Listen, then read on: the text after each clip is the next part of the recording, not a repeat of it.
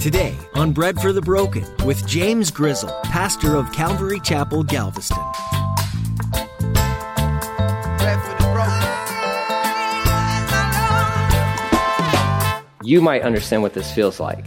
Before you knew Christ, knew what it was like, chasing this and chasing that, and every time you caught this or that, you're like, well, that didn't do anything for me.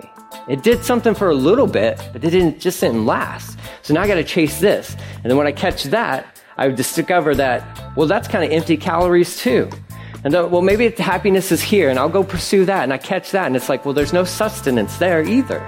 That's the frustration of sin. And God's like, I don't want you to be frustrated in pursuing this or that. Pursue me. Have you ever tried to eat just one potato chip? It's so hard to do, isn't it? That one chip just doesn't satisfy. So you eat another, and then another, until you've eaten practically the whole bag. And then before you know it, you feel miserable, and you can't believe what you've done. Well, as Pastor James shares, pursuing the things of this world can make you feel miserable too. And just like that bag of chips, the world never really satisfies. But pursuing a relationship with God always does. Now here's Pastor James in the book of Hosea chapter 4 with today's edition of Bread for the Broken. We need bread for the broken. Give some bread to the broken. We need hope for the hopeless. Give some hope to the hopeless. Bread for the broken. Open your Bible to the book of Hosea.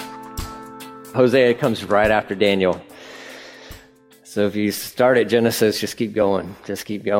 We're kind of just cruising through these minor prophets to get a good idea or an understanding of why these letters, these books exist, and really what the Lord was telling his people back then, but kind of what he's telling us today, because what's stated in here has direct personal application to us in our lives and where we serve him. But before we apply it to ourselves, we have to understand what was going on then. Okay, so what I'm going to try to do right now for the next 2 minutes is give you some background. Okay, some context is what we call that. So in Hosea, when he's a prophet, minor prophet, meaning his letter is short. Okay, he's not minor in he's B team. And Jeremiah and Isaiah were A team, if you know what that means. Like if you played high school sports, you get that, right? There's JV and there's varsity. They're at the same level. They're all prophets. His letter is just shorter in just length, right? So, he was serving kind of as a contemporary of Amos, and he had a message to deliver to the nation of Israel that they were rebelling against God. And because they were rebelling against God, God was going to, he was going to deliver on his promise. We like to think of the promises of God as always are good things, which they are. What no prosperity preacher or anything will ever tell you is that sometimes the promises of God are punishment. Because if you choose to do wrong or disobey him, then eventually the bill is going to come to your table. Somebody's got to pay the price, right? So Israel had been functioning as a nation. They're in the promised land for hundreds of years.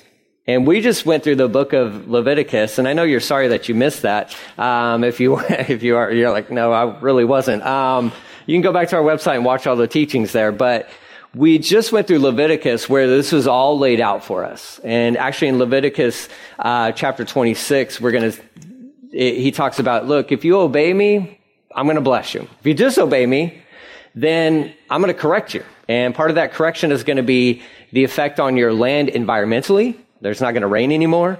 You're going to experience drought and all this good stuff. So chapter 4, and however far we get into this, just really kind of has this courtroom scene where God is communicating to the children of Israel, okay, you broke these laws. Now here's what's going to happen to you.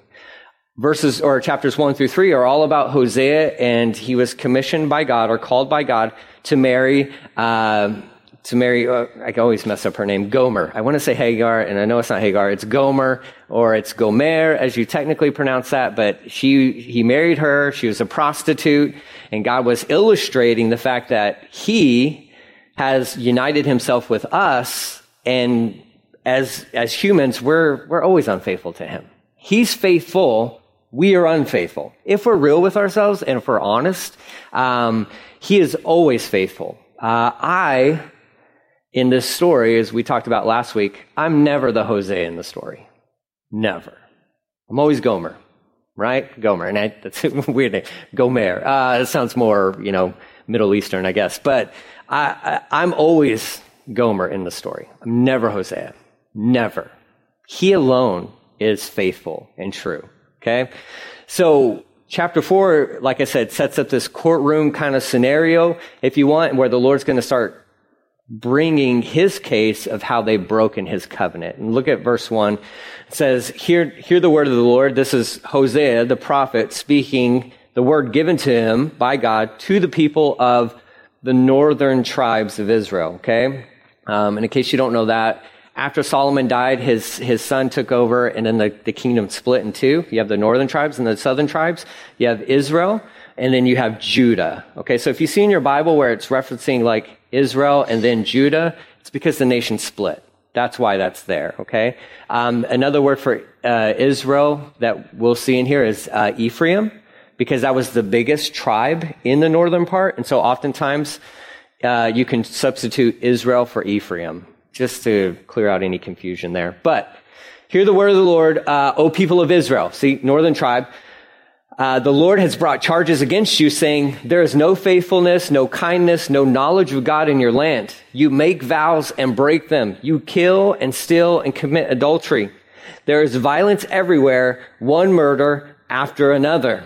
That is why your land is in mourning and everyone is wasting away. Even the wild animals and birds of the sky and the fish of the sea are disappearing. So here from the very beginning, those first 3 verses, God's charges against Israel. And really, if you just take a step back and you look at that, he's listing about 5 things from the 10 commandments that they have broken. You're lying all the time. You're making vows and you're breaking them. You're killing and you're stealing and you're committing adultery. He's like, you're breaking all these commands. And because you don't want to honor their covenant, not contract. Contracts can be broken. Covenants are not meant to be broken.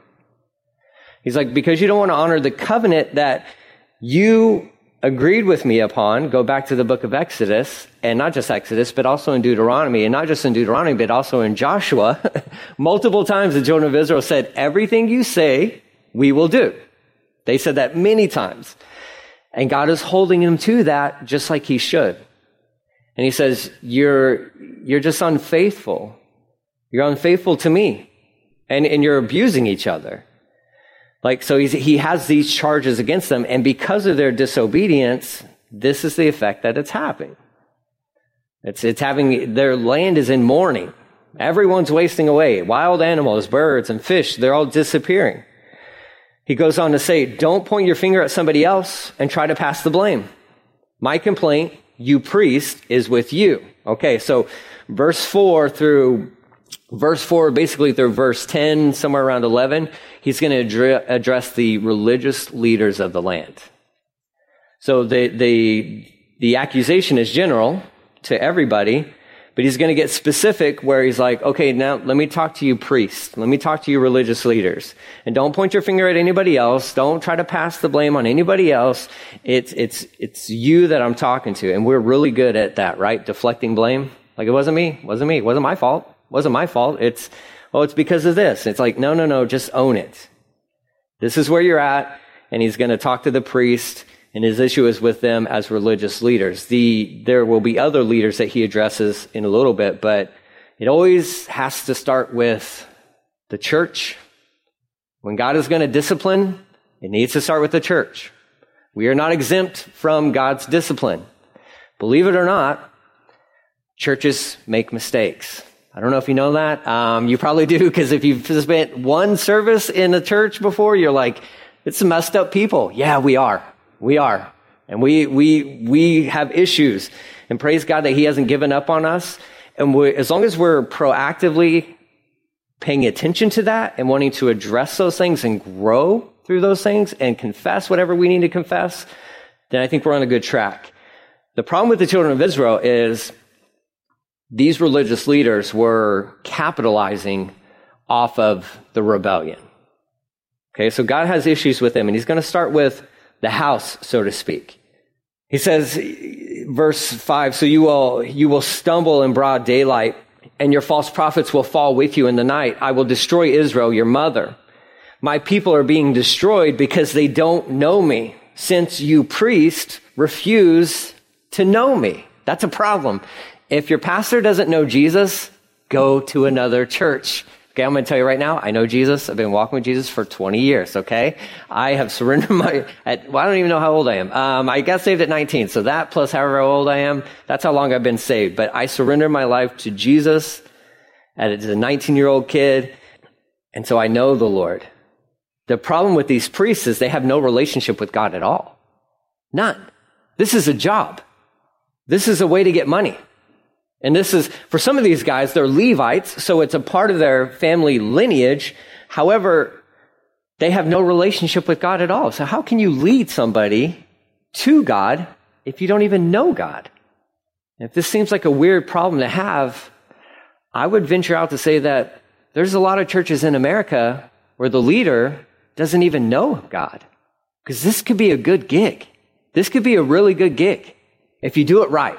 If you do it right. And there's ways where you can do preaching and pastoring right, where you gain enough traction, you gain enough followers, and then you get the book deals, and then you get the digital Bible study deal, right? Like if I can make a book and go through a book or some sort of topical teaching or whatever else, and then I can put that Bible study out there and people buy that, and then my bank account just increases and increases and increases. My popularity increases and increases and increases. This can be a really good gig. And that's unfortunately how some people see it. So just because somebody stands behind a pulpit, this is just wood. That's all it is. And seems like they represent the Lord. Just be careful. Just be cautious. Because here you have priests who dress right. They talk right. They seem like they're doing everything right, but they don't know God at all. And the people suffer as a result of that because that's what God says. He's like, my people are being destroyed because they don't know me. Since you priests refuse to know me. They flat out refuse to have a relationship with God. Why? Because then they'd be held accountable. Lo and behold, they're being held accountable anyways.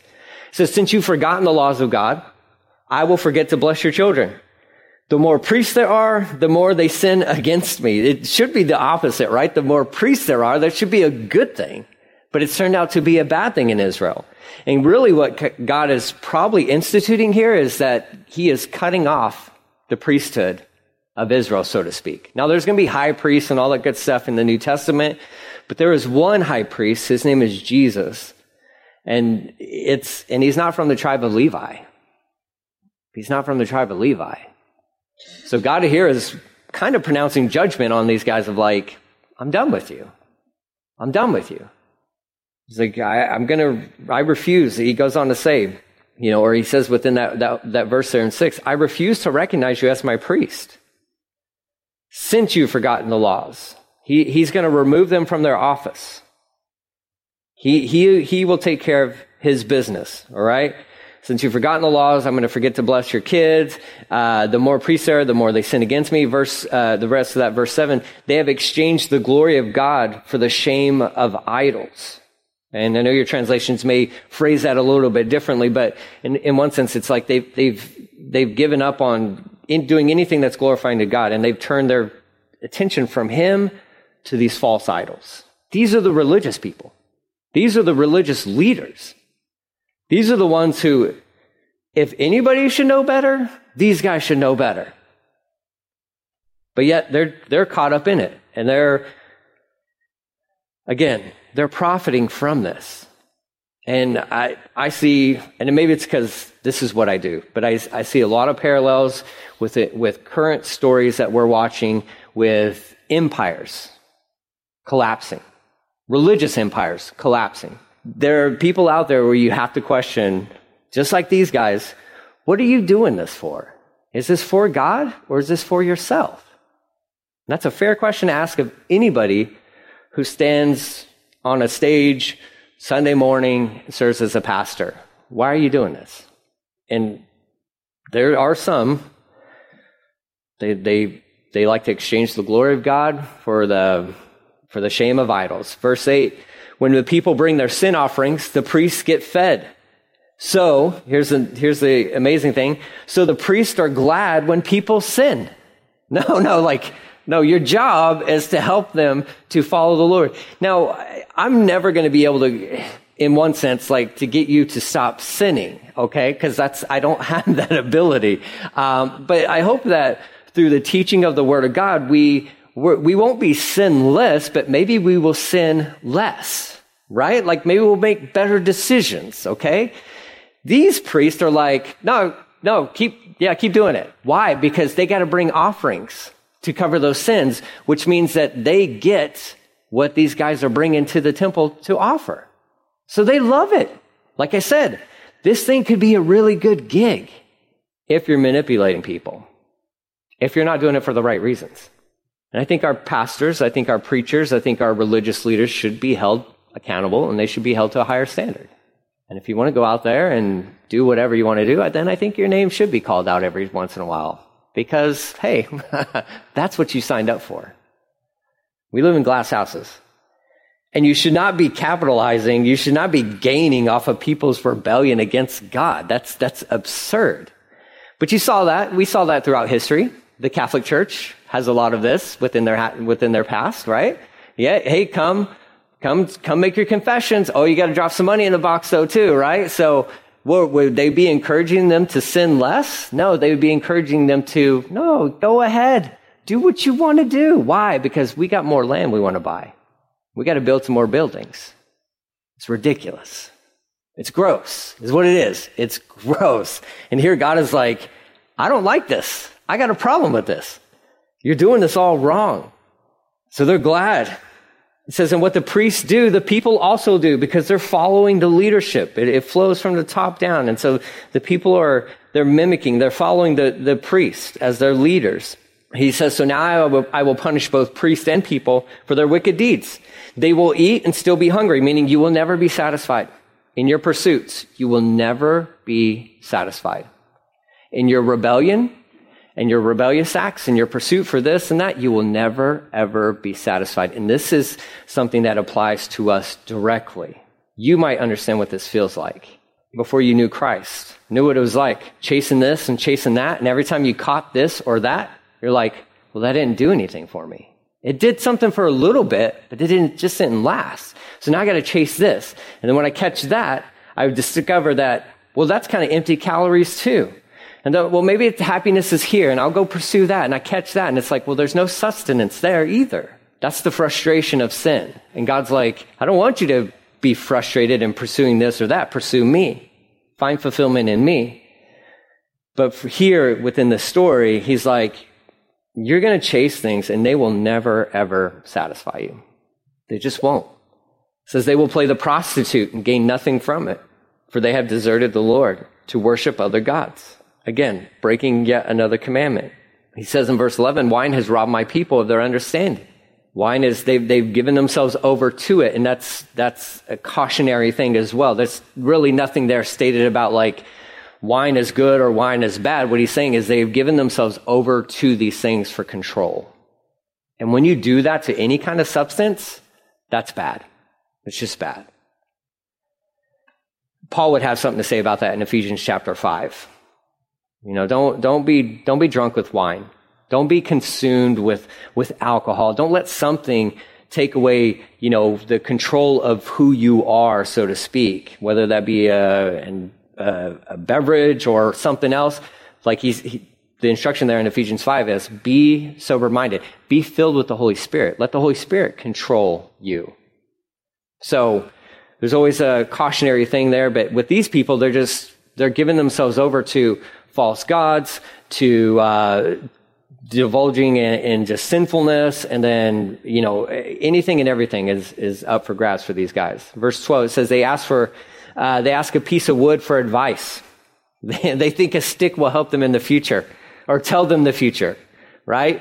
Longing after idols has made them foolish. They have played the prostitute, serving other gods and deserting their God. See, again, just restated what they've been doing.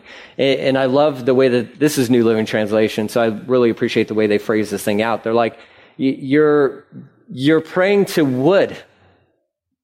You got a stick, and you think that stick's going to tell you the future. when you look at it in those terms, you're thinking like, that's pretty crazy, right? Like that is pretty insane. But this is where they're at. Whatever their idols are made out of, I don't care how cool you can carve. You can carve a set of ears on something, doesn't mean it can hear. You can carve a mouth into something, doesn't mean it can speak. And God is saying, why are you worshiping creation when you could be worshiping me?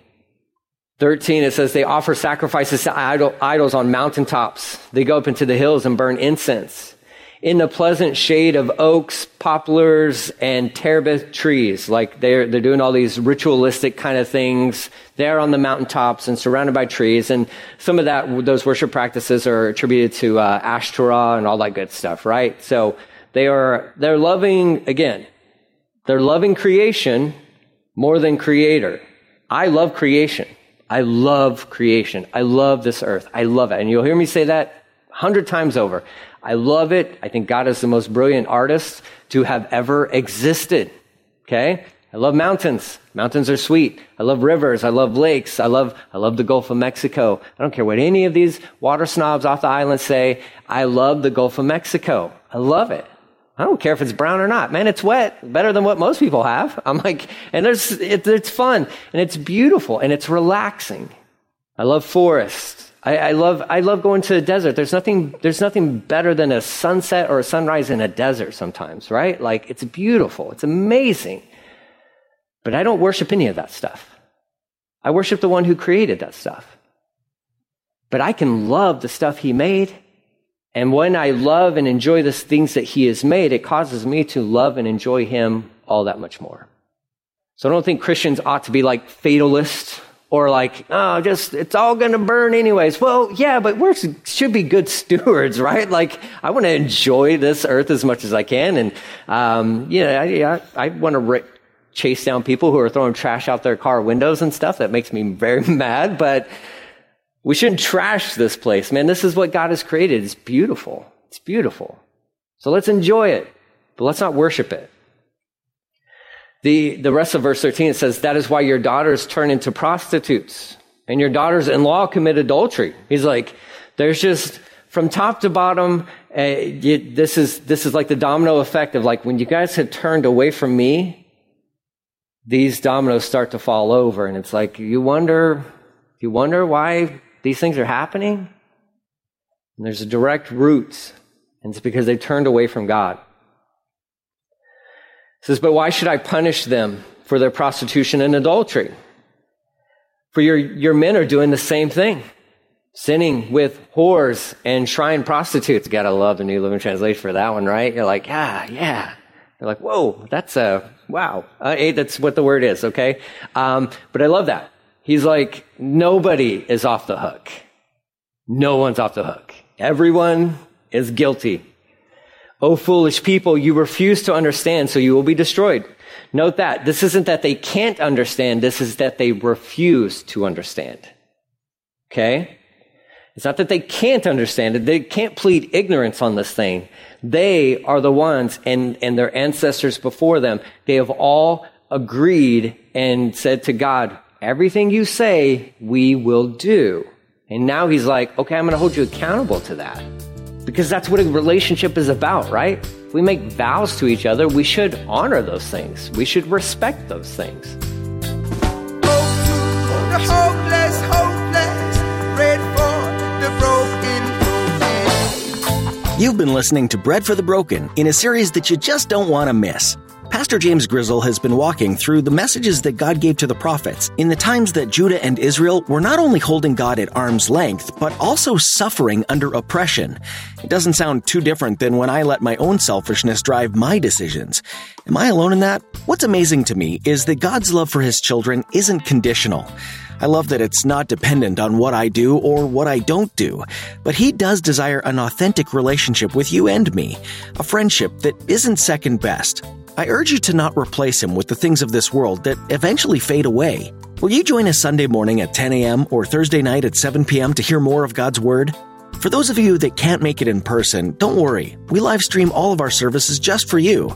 So find us on Facebook today. We like to keep faith simple and uncomplicated. So if you're looking for that and a laid-back atmosphere, then you'll be right at home with us.